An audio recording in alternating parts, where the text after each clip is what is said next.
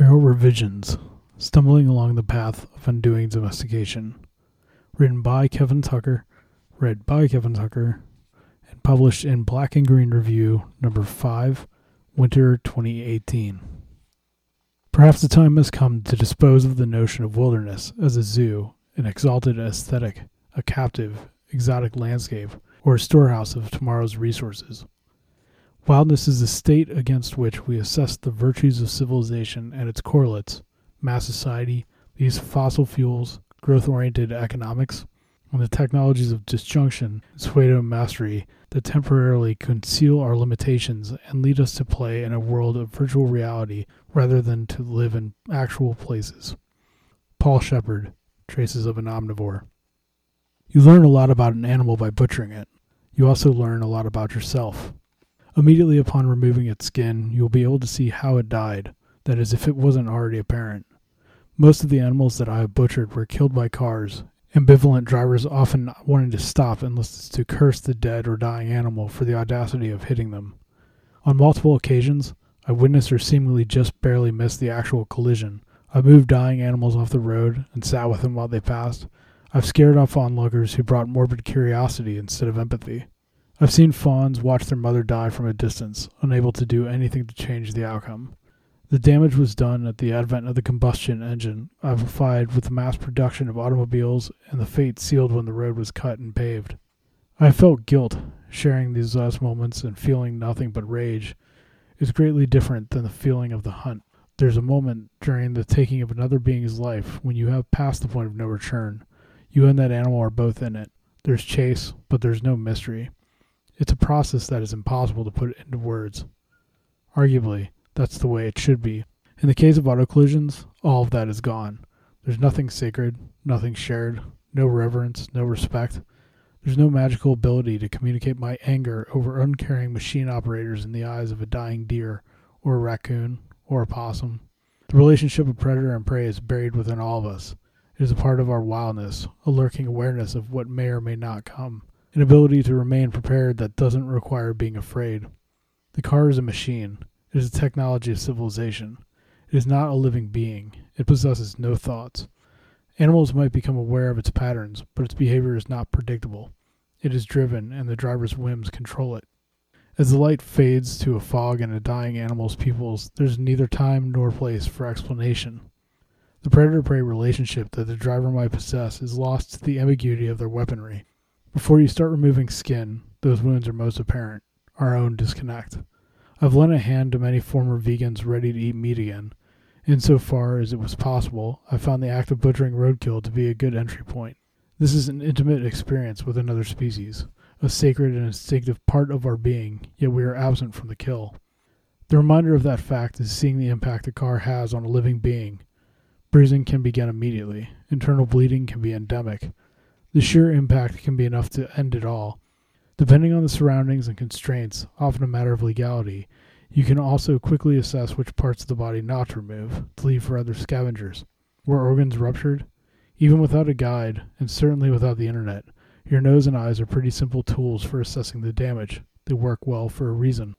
Beyond that, you can start to piece together the life this animal has lived, or moments before was living. Lactating nipples, pregnant bellies, the tiny antlers that are beginning to sprout on the head of a young buck. You can find old wounds that have healed over. You can find the scars that led to the wisdom of elders, the contents of the stomach, the state of the liver and lungs. All of this can tell you about the life this animal had, about the niche it had carved out around the world.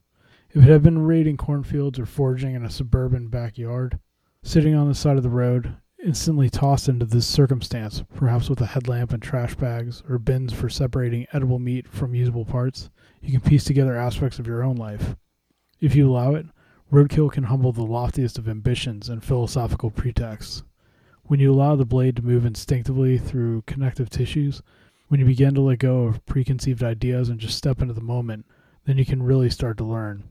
In the end, you'll still be a bloody mess, but it's at least one you can start to understand a bit more intuitively. Allow me to step back a bit, a little before the roadkill at least. My own forays into rewilding started in the same way as most people that I know, hilariously. To be more specific, in the military surplus store. Survival is an ingrained default within civilization. As any good wage slave can tell you, when you live paycheck by paycheck, sooner or later you get the feeling that you might just be taking part in the most unfulfilling hunt. Developing sellable and marketable skills or simply renting your body as labor, survival isn't a philosophical reality. You do what you do to eat today, tomorrow, or the next week. Armed with an upbringing in a technological society, it's easy to start with the tools. Books, weapons, a bevy of cutlery and packable tools, laughably indestructible gear that renders all feeling and senses useless. All that stuff. The trolls who reside on the internet will tell you that rewilding is for overcommitted Cub Scouts. To be fair, sometimes the first go can look that way, but growing pains, right? Even with a laundry list of self-appointed merit badges, it becomes increasingly apparent that survival and living wild are most definitely not the same thing. Outfitted on a budget, but technologically enabled, the horribly dressed offender is ready for the checklist. Mine was great. A verifiable 5-year plan. A book nerd since childhood, memorization of field guides was a bedrock. The manuals were to be tackled in the field. Their time if you wanted to sound seasoned. Food, shelter, water. And expand upon techniques related to all three. Prior to YouTube, the hope to tackle primitive skills using manuals, often at that time military manuals, led to some laughable situations. I have photographic evidence of hand drill length spindles being used for a bow drill. You live and learn. You adapt and adopt.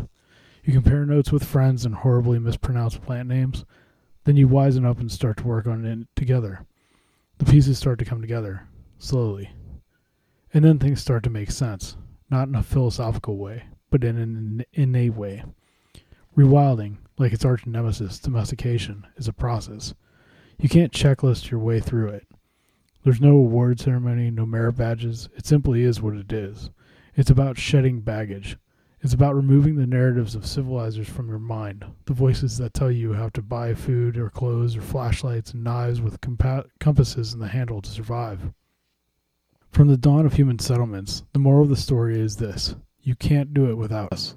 Without the tribe, the nation, the state, the artificial community of codependence, stunted in our own personal development from harnessing the skills of self-sufficiency and becoming people who we want to build a community with rather than those we have to be by proximity. The underpinning of domestication is to take each of us, all born mentally, physically, and psychologically, to be a nomadic hunter-gatherer and turn us into workers, consumers, pieces of the social and technological machinery. Simply put, we are worth nothing if we aren't broken, tame, captive. Being broken is a hard pill to swallow, so we have to take it piecemeal. We need to be constantly reminded of our condition, to be told that our value comes from God, capital, or the greater good. It keeps us buying. It keeps us working. It sends kids to school and hands out hall passes to take a piss. It keeps us gorging on calories without sustenance. It keeps us online. It keeps us from feeling the soil beneath our feet.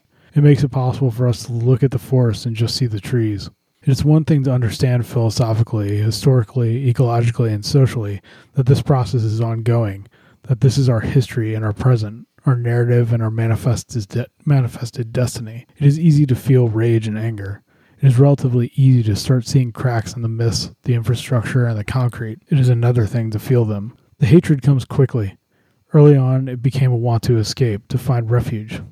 My partner and I tried to go further and further into the forest, further from the hum of machines and the conveniences of electricity.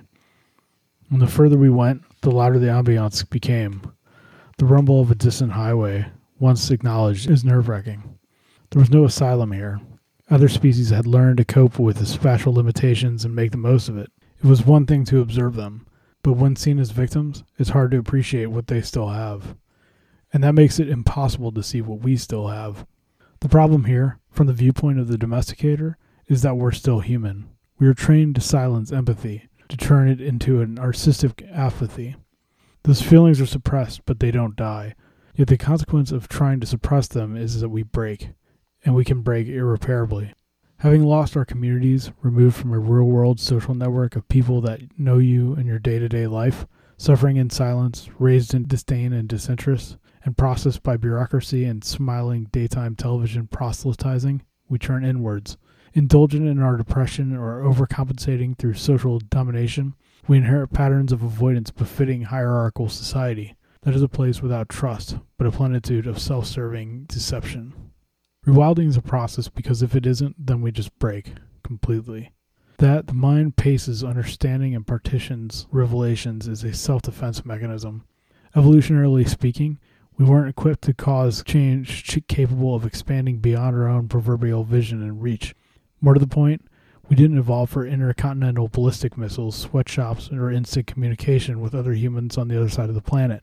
So when the process of unraveling the virtues of domestication means immediately feeling accountable for the global cost of our own complicity, if your brain isn't pumping the brakes, it might not come back. It is ironic that attuning your senses and awareness to the world we were born a part of can be so jarring, but there's a reason why the domestication process works. It's a totality, and it always has been. It redirects our needs and impulses, diverts them through the social machinery. We can learn a lot from books, from history, from social and ecological understanding, but what we're after here is the shifting perceptions. I'm speaking specifically here of what I've been calling radical humility. That is the experience of being humbled by the wild, often by realizing how dumb the things you were doing and thinking really were, and most importantly, moving past them. Experiments and experiences. There are some aspects of life that thought cannot understand. Thought works by compartmentalizing, creating boundaries, dividing the whole into parts. In order to fully comprehend the meaning before us, we have to go beyond thought. Paul Resendez, The Wild Within. We have been programmed to see the world in pieces. We focus on the details so much that we can miss the big picture. We can overcomplicate the minutiae and underestimate the will, knowledge, and abilities of the world around us. Having arisen from the Dark Ages with the colonizing and world-destroying abilities of the Enlightenment, we became enmeshed in our own concepts of truth and crowned our methods of scientific observation king in the land of the blind automatons. We take away from the world wholesale, and when we give back pieces, it's endemically slow. The point of rewilding is not to adapt our acquired methodology and survive. It is to find, for the sake of sounding like an infomercial guru, the wild within and around us. To break down those barriers that we have installed around us as we emphasize our own uniqueness and specialness. Try as we might to wax elegant upon it, the point is to realize how absolutely stupid some of our pre-existing thoughts, perceptions, and approaches truly are. Fortunately, we have a good and seemingly forgiving teacher, an exceptionally resilient world. The problem is that we learn really, really slow. For biologist Carl Safina, the underlying principle of human progress is an expanding circle of compassion. As much respect as I have for him, I think there are times when he too does a double take on those words. Human progress, or capital P progress, as we've come to uphold it, is anything but expanding compassion. If anything, and this is being gracious, there's a trickle of regaining information and understanding that pastoralists and farmers buried alongside the bodies of nomadic hunter-gatherers, and it is a selective trickle at that. It can be painful to read about what is becoming more widely accepted amongst scientists about animal cognitions at times. Biologist Frans de Waal has led the call for deeper understanding of empathy with other species, but then goes to work for Yerkes Primate Facility every day. How empathic we can be about primate emotions while injecting them with opiates to understand human addictions shouldn't have to be up for debate. I'm absolutely grateful for folks like Safina, psychologist G.A. Bradshaw, and others, even de Waal to degrees, but the upheaval in non-human cognition is old news, not new. We've been trained by the machinists of our epoch to disregard them. René Descartes, considered the father of Western philosophy, used the phrase cognito ergo sum, I think, therefore I am, to justify things like public vivisection of dogs without anesthesia. A true psychopath, the dissections were meant to explore our similarities in terms of organs, while boasting their inability to speak was because they have no thoughts. Yelping, whining, and cowering, apparently all mechanical functions to a philosopher. Nothing to see here. Try as we might to discount the archaic nature of Descartes, the vivisectors at Yerkes might convince themselves that the use of anesthesia makes a world of difference, but it does not. While a progressive veneer of care exists, we've merely industrialized and modernized our brutality. In spreadsheets, no one can hear them scream. If anything, we've incorporated more cognitive dissonance than most in Descartes' time. The scientific world is barely coming to terms with the idea that ants organize based on cooperation and are largely self-managed, that the queen holds no authority, and that ant lives are less regimented than factory workers. Even Charles Darwin and his anarchist counterpart, Peter Kropotkin, granted that ants had wants and emotions. Nomadic hunter-gatherers could tell you far more than that.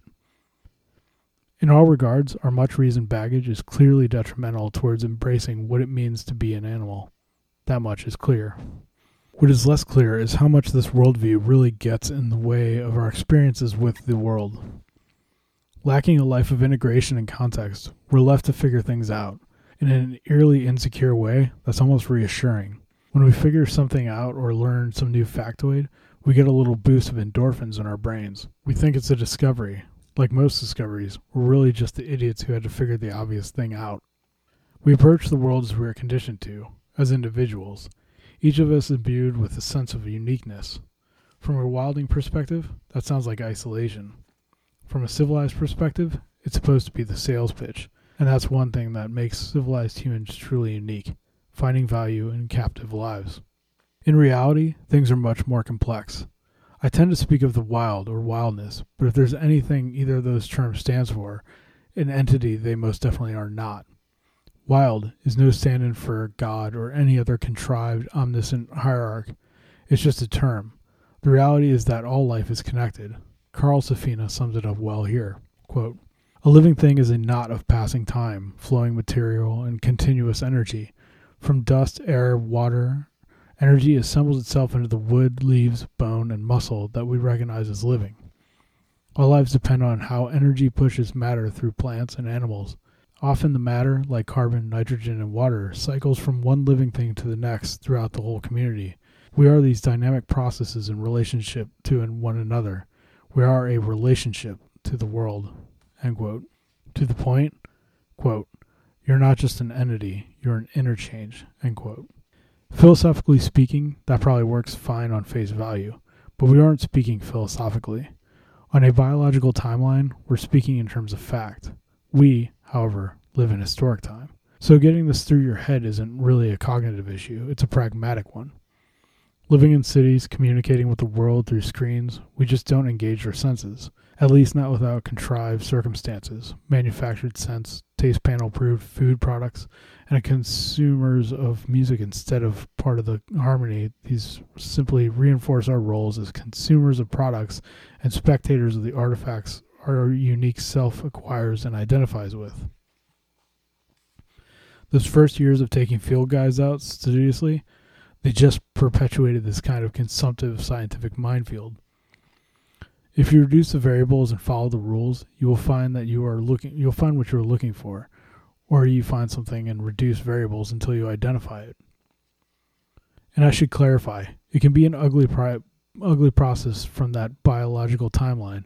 We didn't survive the ice ages as a species because of books, but it's one we're stuck with since our elders were workers and specialists instead of hunters and gatherers. My point is, whatever gets us out there is just a starting point. It's the first steps you take, not the last. If you look beyond the page and the stats, you find the limitations of your unique slack of flesh don't have such a clean endpoint. In hunting edible mushrooms, I've often found that despite a lot of bright colors, sight alone isn't enough. A lot of mushrooms have very specific scents, like the peppery smell of a chanterelle. Some are great. Others are less pronounced in smell, but more in soil or wood preferences. Get to know them and you can feel if the soil is too dry or too wet. Some get you on your hands and knees. I've been in spots where I found hundreds and thousands of morels, each one of varying degree of elusive. Ever the excellent guide to the world of wildness, I've also found enough morels under pines to give respect to the ultimate in anarchistic fungi. Sometimes you just have to more literally look past the book.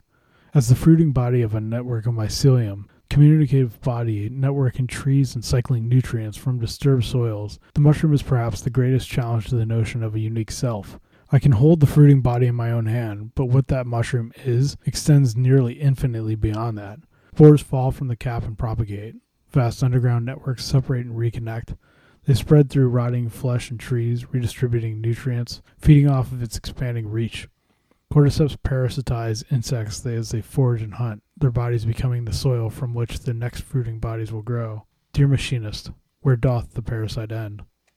Hearing discussions about the web of life or the flow of energy, it can sound downright hokey. Every time you use the phrases, another hippie probably jumps in a drum circle. But at a certain point, you run out of terms. More importantly, the terms run out of context. Ecologist Paul Shepard was equally familiar with this problem. Quote, the difficulty is that it is practically impossible to discuss our experience of the non-human without recourse to a jargon that is the property of an outmoded and destructive enterprise. End quote. To be completely reductionist, reality is far more complex than language. Meaning comes from context, and context comes from grounding. Hell, even trying to discuss the web of life requires a web of its own. Am I not being courteous by looking at mushrooms? Fair enough. In the words of master tracker Paul Resendez, in order to embrace the web of life yourself, try tracking an animal. Even more specifically, go try to track a fox. Fox tend to be rightfully skeptical of humans. They've earned that reputation of being tricky not because they're conniving, but because they're smart. Their tracks are notoriously deceptive. It's always great to head out in the snow to track fox, sometimes spending hours on the set of tracks to wind up back where you started without ever seeing more than a few signs that the fox actually accompanied the mysterious tracks. If you're lucky, you'll find signs of a pounce, the snow keeping the shape of a furry snout, a few strays hair left to remind you that it really was there. Once again, you find yourself crawling on hands and knees under brush, walking in tracks so intently laid it's hard not to gain some perspective.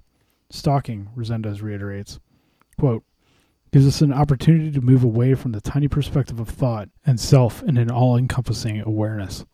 We are in this awareness we see with the eyes of the whole universe.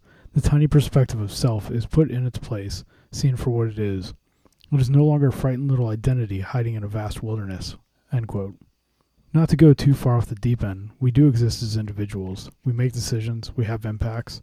Feeling like the barrier can break down between predator and prey, forager and flora, doesn't mean that we cease to exist. What it means is that I, or whatever I call myself, is the sum of my relationships, experiences, and interactions. I am the sum of the energy that sustains my mind and body.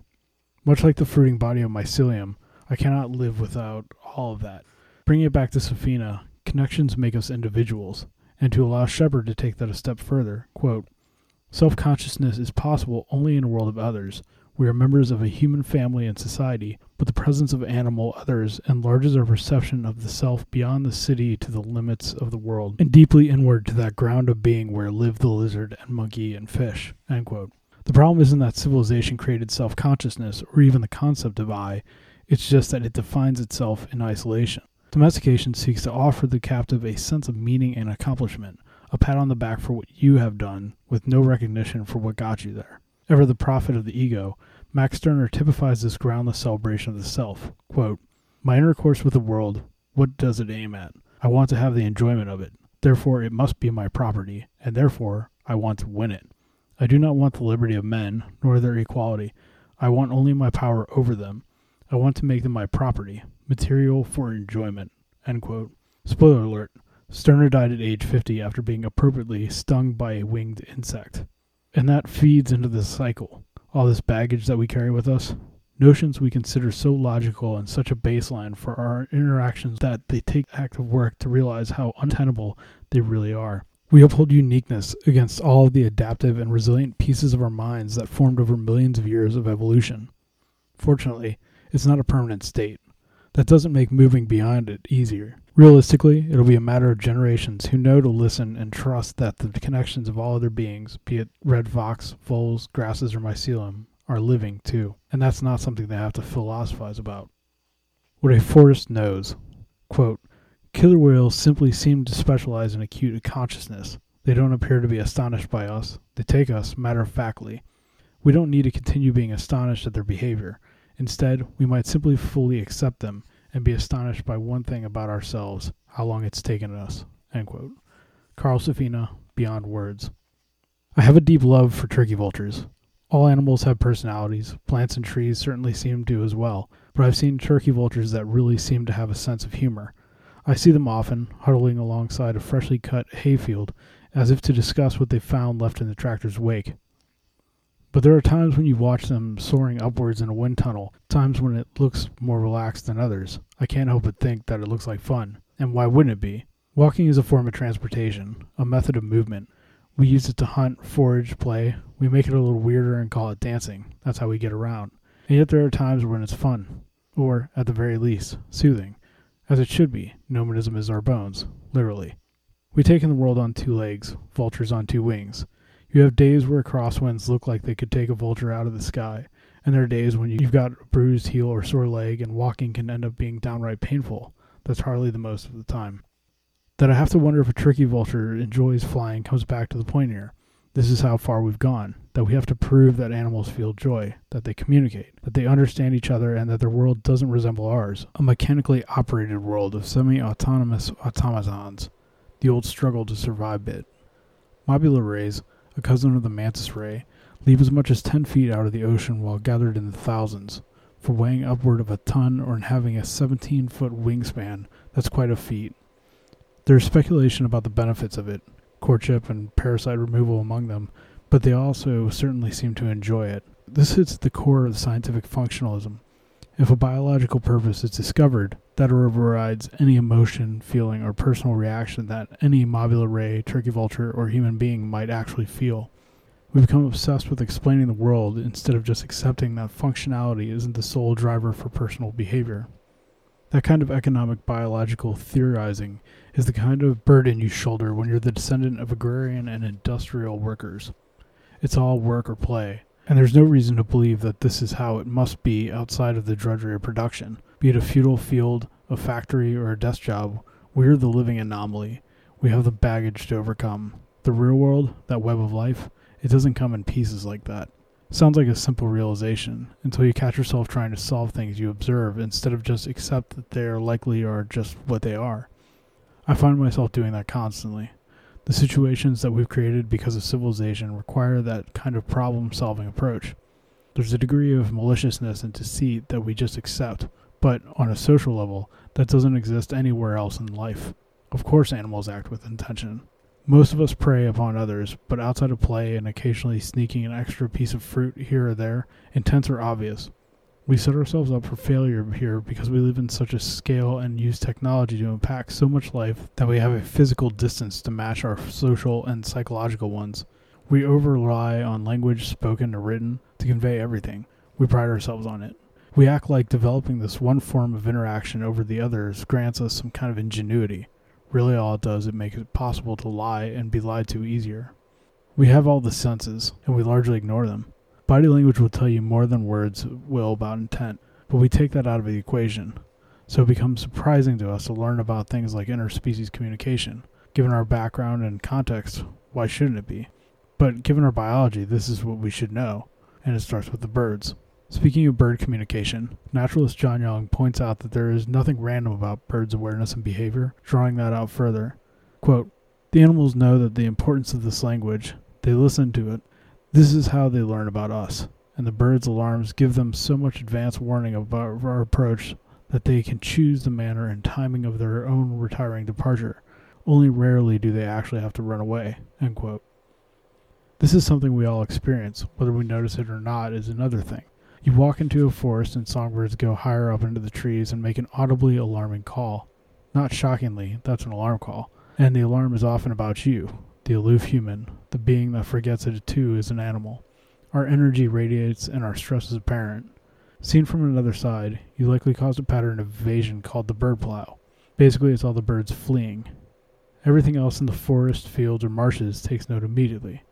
It's such a predictable pattern to observe that by watching for it, Native American scouts could pinpoint the location of invading cavalry troops from 2 miles away.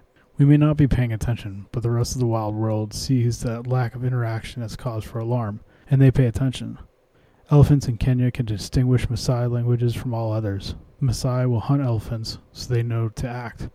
Upon hearing Maasai voices, the sound of the cowbells the Maasai put on their cattle, or the sight of Maasai garments, elephants were observed having moved closer, then turned and retreated, usually by running, up to 300 yards away, where they would clump together closely, with their young protected at the center of the family group. Normalcy returns in our wake, when the rest of this actually connected world realizes that the human intruders are predictably not paying attention to them and things go back to stasis. Our behavior becomes predictable, and animals will even take advantage of it. I recently caught a sharp-shinned hawk hunting in the wake of disturbance caused by my car as I drove through the national forest. It's not uncommon to see hawks, eagles, or herons hunting in plain sight around humans, only taking to flight immediately when they can tell that they've been spotted directly. For them, our direct attention is abnormal behavior for how they understand us. That's not meant to be taken as a positive critique of our ways. What this means is that we have to get past ourselves. It means that acting with awareness and attention. There's no shortcut here. There's no endpoint to this process, but it begins with confronting what we don't know, with seeing what we aren't visualizing. At a certain point, we have to trust in the honesty of the wild. Then we can start picking up the cues. And here, even science is starting to catch up a bit.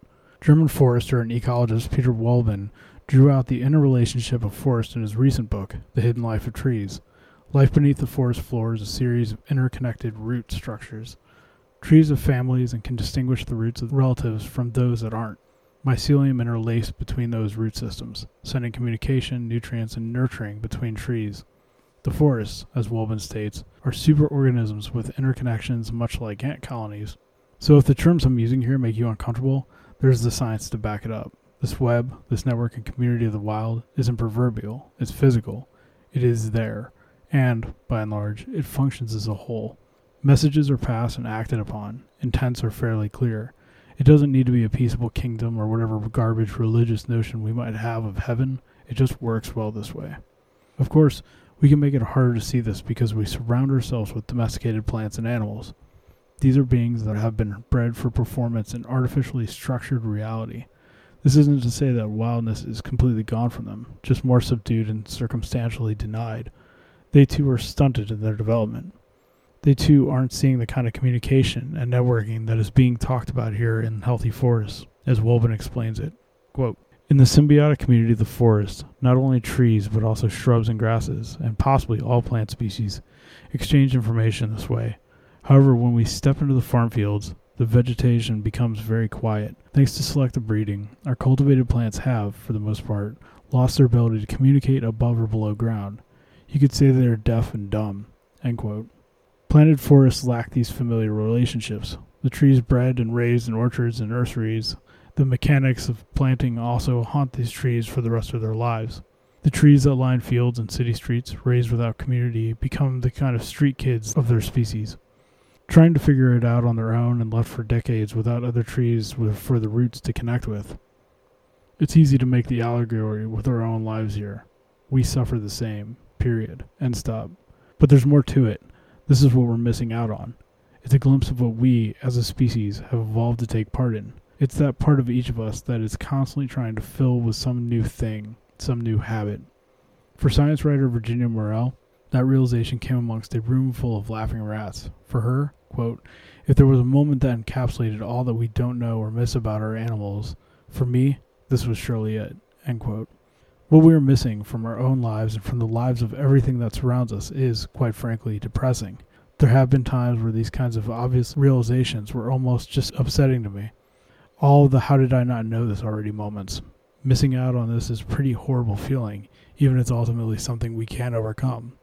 However, when that missing out translates into not seeing what our indifference is causing, that is tragic.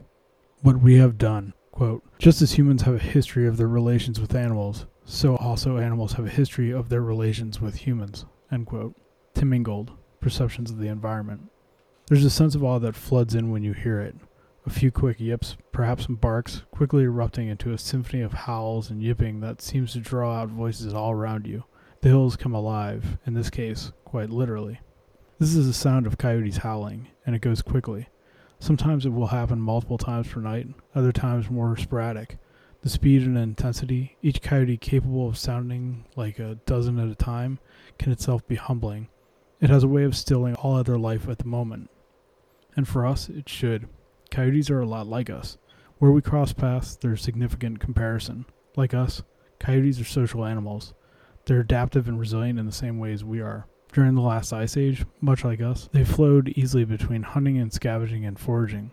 They have societies built around fission and fusion, meaning they move between solitary and group life as circumstances demand it. Once again, much like nomadic hunter-gatherer bands. Where we separate, on the other hand, is nothing short of horrifying. There are 2 confirmed incidents of coyotes killing humans. Whether these were coyote-dog hybrids responsible for the kills is in dispute. Not in dispute is the complete war that civilization has waged on all things wild, and predators bear the worst of it. As Dan Flores puts it in his excellent book, Coyote America, quote, "Coyotes still do one thing more than anything else: die, at a rate unmatched by any other large animal. The best guess is that altogether we kill about 500,000 of them a year, roughly once every minute. About the time it takes to read this page, someone, somewhere, is ending the life of a coyote." End quote. Even among contemporary ranchers, coyotes are considered a parasite of civilization, the kind of sentiment only a farmer can utter without a drop of self-awareness. With religious fervor and colonial gusto, the conquistadors, the farmers, the corporations, and politicians sought to eradicate life in the New World as quickly as they could. Completely oblivious to the implications that might arise, the goal was control. The coyote is an exemplary here in their targeting. Bison, wolves, pumas, and numerous others had an immediate target on their back. Either a potential source of food for the native populations the colonizing forces sought to eliminate or to bring into civilization, or just a semblance of a functioning world, there was no room for competition. Unlike the passenger pigeons, puffins, and whales, killed by the consumer's indifference in an orgy of take-everything, the level of plotting and planning that went into and continues to go into this war on predators is terrifying. The means of eradication, including sniping predators, including aerial hunts. But if you want to take out a species, shooting is hardly the most efficient means. Poisoning is. That the term pradicides exists causes my blood to boil. The kind of results you get when searching it on the internet can result in blind rage. I don't recommend it, but I do encourage it. This has meant putting deadly poisonous canisters on the collars of sheep, placed exactly where wolves, coyotes, and mountain lions are going to bite. It has also manifested in lacing animal carcasses with poison for would-be scavengers. Ever the observant ones, coyotes quickly caught on to the fast-acting lethality of strychnine. The propagators of ecocide proved industrious, opting for slower and far more agonizing poisons. All of this left a legacy that ravens still carry the memory of, even if we've chosen to forget it. As Carl Safina writes, quote, "Wolf kills attract ravens by the dozen, yet if humans put out an elk carcass, ravens generally ignore them. Ravens trust wolves. Ravens don't trust humans. The memory of poisoned carcasses must still be a lesson in the raven's educational curriculum." End quote. Where the coyote stands out is its resilience. Fission fusion has allowed adaptive responses to what can only be called genocidal campaigns. That symphonic howl is a check-in. They know whom they are hearing, even if the multiple voices were meant to conceal their vital statistics from predators. In this case, that means us. Despite what we have thrown at coyotes, they persevere. Flores elaborates, quote, "With beta females breeding, fission fusion has it in high gear, large litter and more surviving pups, even reducing the total population of coyotes in a given area by 70%, not just once, but year after year, produced no appreciable effect on coyote population density." End quote. Despite being endlessly impressive and inspiring, coyotes, like all wild beings, haven't gone unscathed. G.A. Bradshaw first diagnosed post-traumatic stress disorder, PTSD, in captive elephant populations. Young bulls brought to sanctuaries were usually found surrounded by their family members, having been slaughtered by poachers for their ivory. Emaciated, alone, and often in shock, being handled by humans, even with good intentions, doesn't mitigate the consequences of their capture and relocation. Perhaps there's part of us that simply wants to believe that animals are automatons because we fear being judged. Having sat with a mother doe as she bled out with 4 broken legs while her fawns watched frantically at a distance, I understand the want. But the reality is there. Wild populations don't just know what is happening. They too have to live with it. These are the consequences of civilization. And the further you step outside of your own captive comforts, the more you come face to face with this. This is where your brain begins to pull back. This is why rewilding is a process. If we could truly feel the impacts that we have on this world, not a single one of us would be able to step foot into a car, handle a machine, or go back to work again. That would be it. Even without knowing it, this is what is happening to many of us. Unable to cope with the reality of civilized life, mental illness is constantly on the rise. Suicide is a particularly civilized phenomenon, much like mass shootings, yet we simply accept them as the rates climb. Ignoring the root causes of our depression and anxiety might be a luxury that we can bask in, but is not a reality that we can avoid. Bradshaw didn't stop with elephants. Her understanding of PTSD in wild and captive populations spread through the mammalian world and then beyond. All captive-held wildlife, she writes, who by definition are denied normative social interactions in the expansive natural habitats, live lives of profound deprivation. Even if our capacity is largely social in nature, that still includes us. We break that barrier mentally when we break it physically, and it's unfortunate to even have to say that. It shouldn't have to take likeness for onlookers to know a dog was in pain while the cart was publicly butchering it.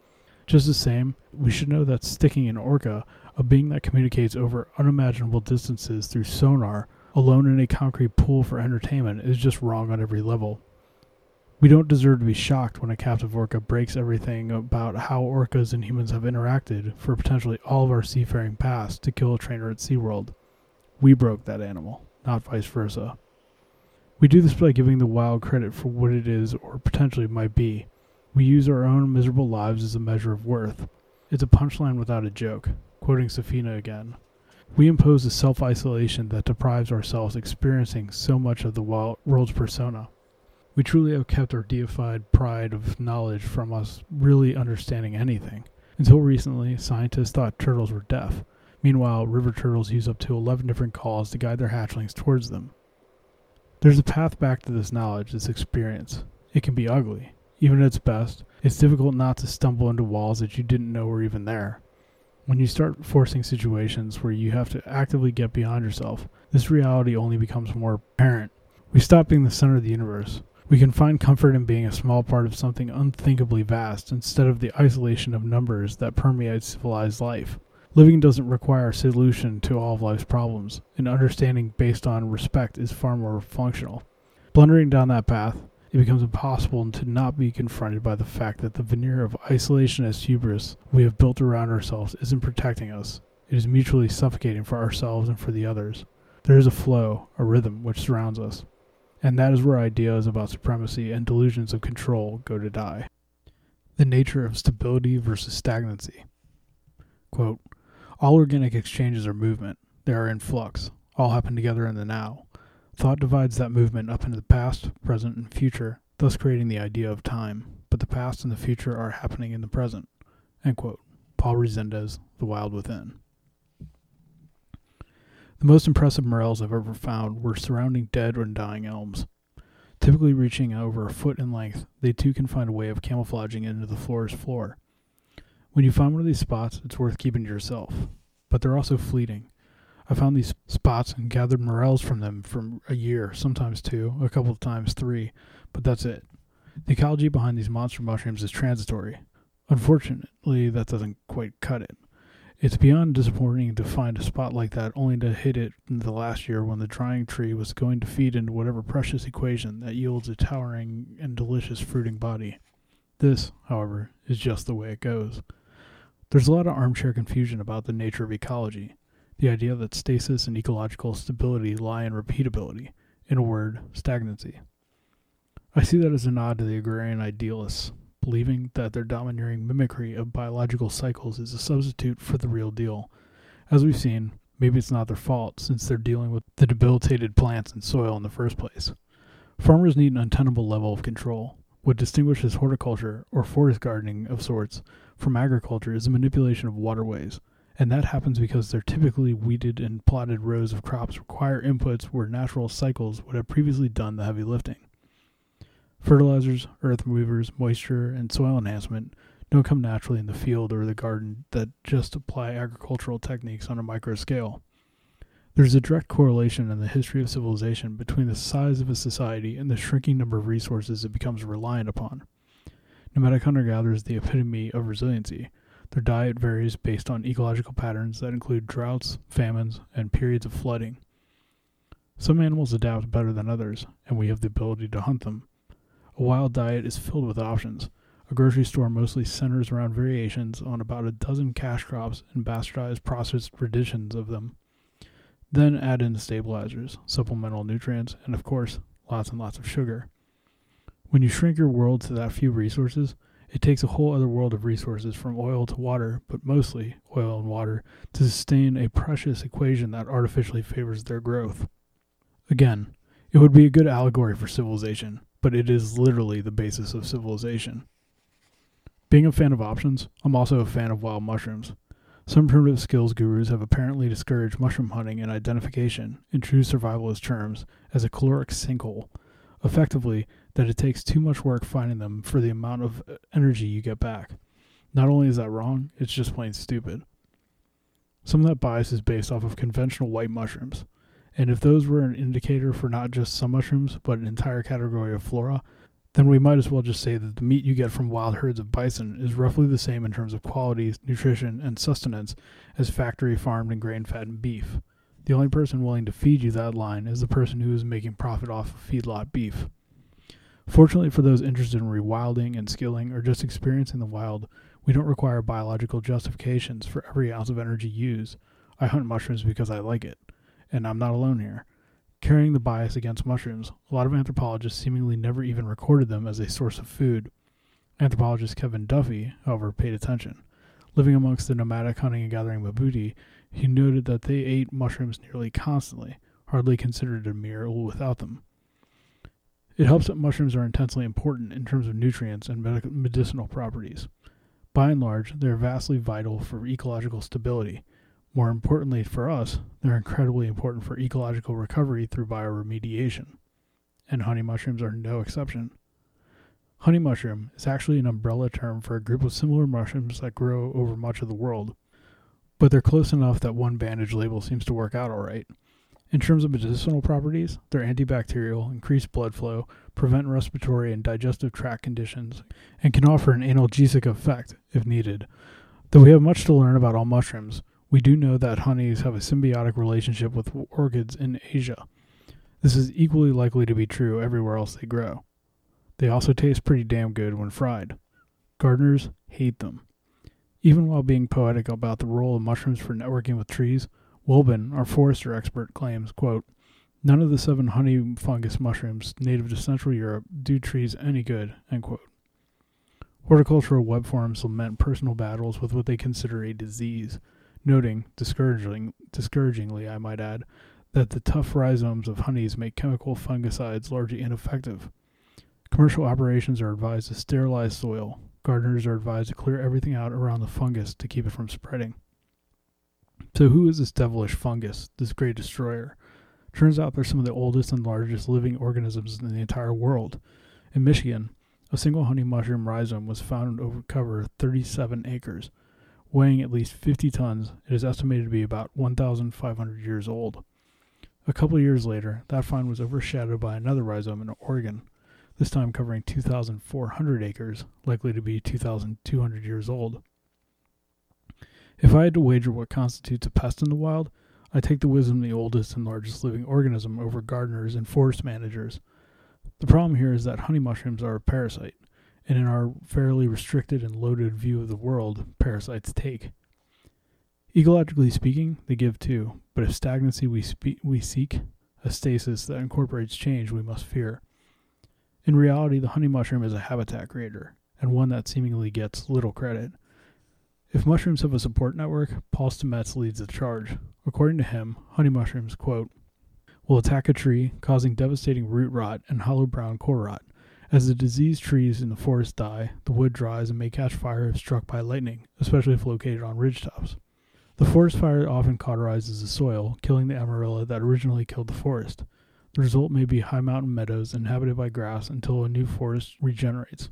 Fires often help create meadows which, due to their low wood content, provide fire breaks and forest disease-free zones. The cycle of forest to meadow to forest may be healthier for the ecosystem in the long run because with each succession, the soil biosphere is enriched as soils thicken, end quote. Wilbin would be among the foresters that Stamets credits with acknowledging that a rotting tree in the midst of a canopied forest is in fact more supportive of biodiversity than a living tree. For some reason, according to Wilbin, when a mushroom uses that rot to propagate itself, it hasn't yet proven its do-good to him.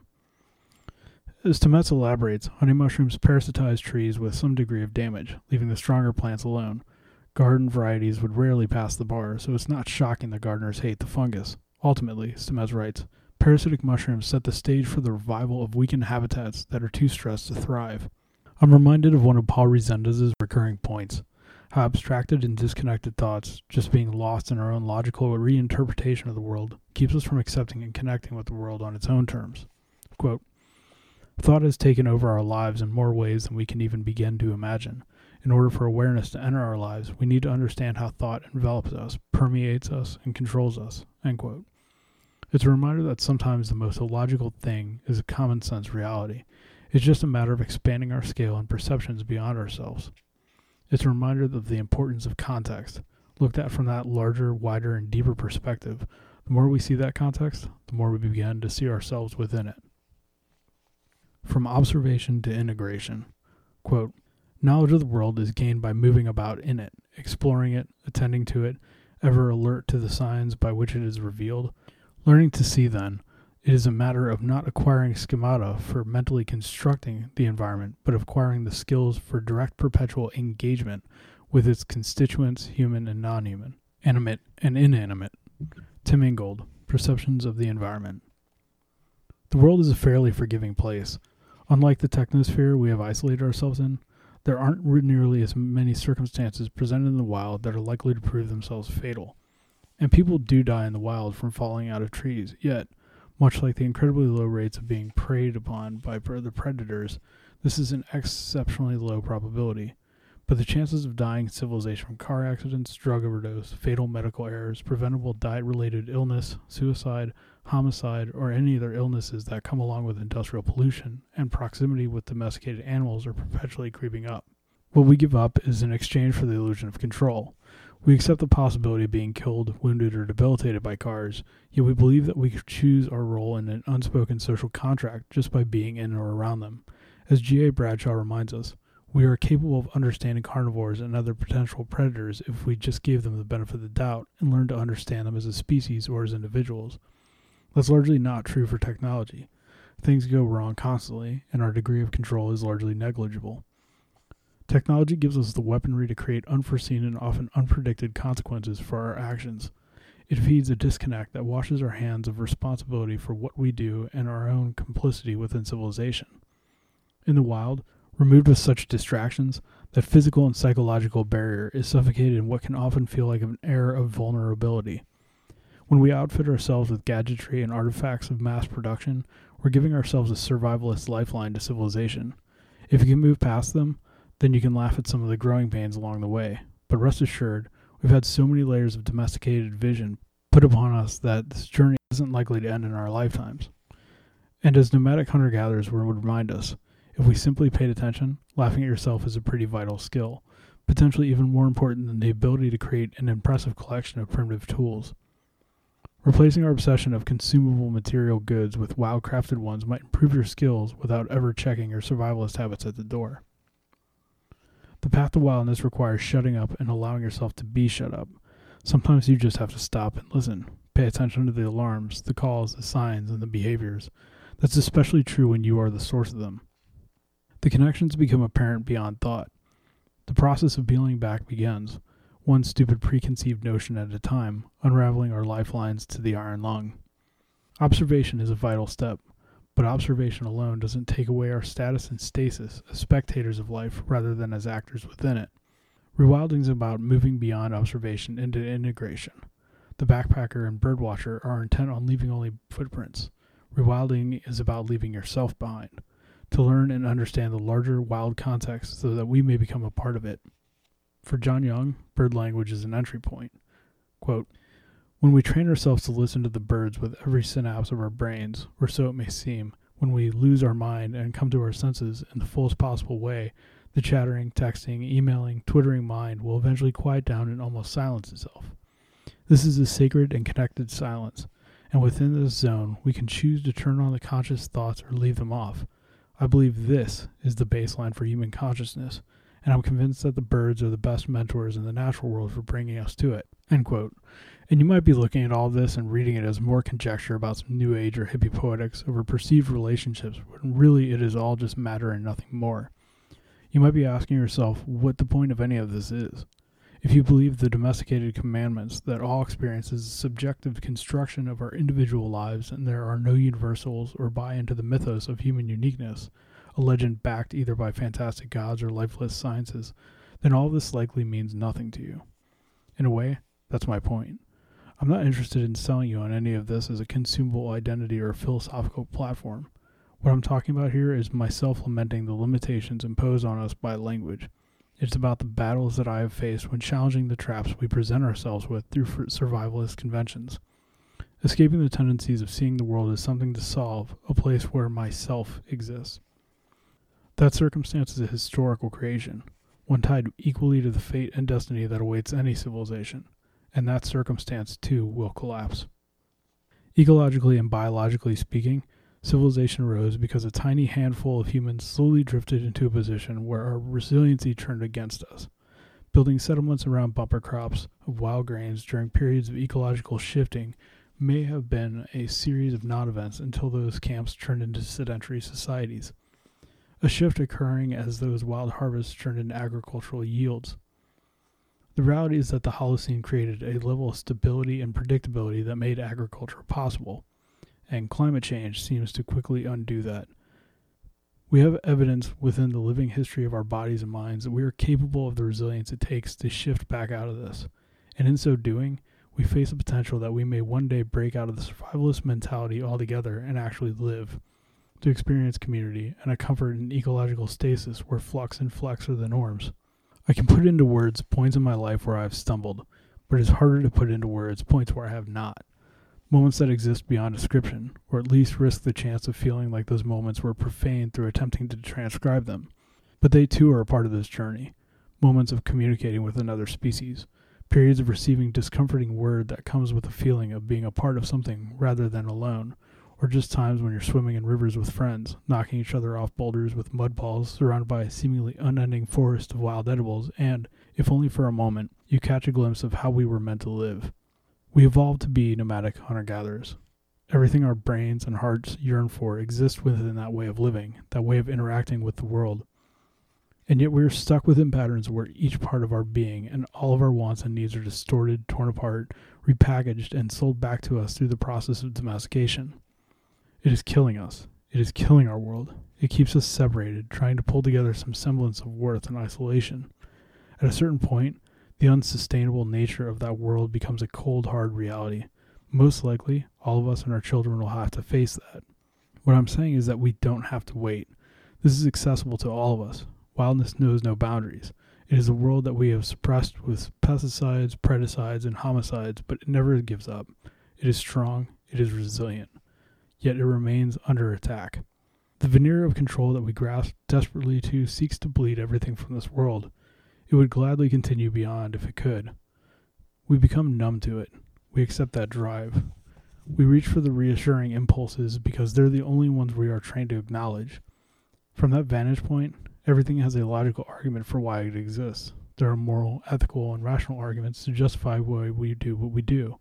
From the vantage point of having your precious reasoned arguments and categories thrown back in your face, grounding exists beyond reason, logic, and morality. What we are doing to this planet and the communities that embody it is wrong. When you feel that pain, when you glimpse at what is being taken from us, taken from the others, robbed from a living history that is yet to transpire, there is no question about what is to be done. There is no moral code, no list of commandments, no 10-step plan, only resolve. When we become context, as we fumble through shedding our layers, we find a primal beating piece of ourselves that has been seething all along. That part of your mind that whispers to you at night about feeling like everything is wrong. That part of your heart that won't calm down as you try to distract yourself back into your comfort zone at night. Deep down, like any other captive animal pacing in its cage, we know this isn't right. We have to acknowledge that we are the perpetuators. It is a common misconception that the purpose of the anarcho-primitivist critique of civilization is that we will one day become nomadic hunter-gatherers. The purpose is to show you that we always have been one. We've just been too conditioned otherwise to survive as captives. And ultimately, that too is a choice.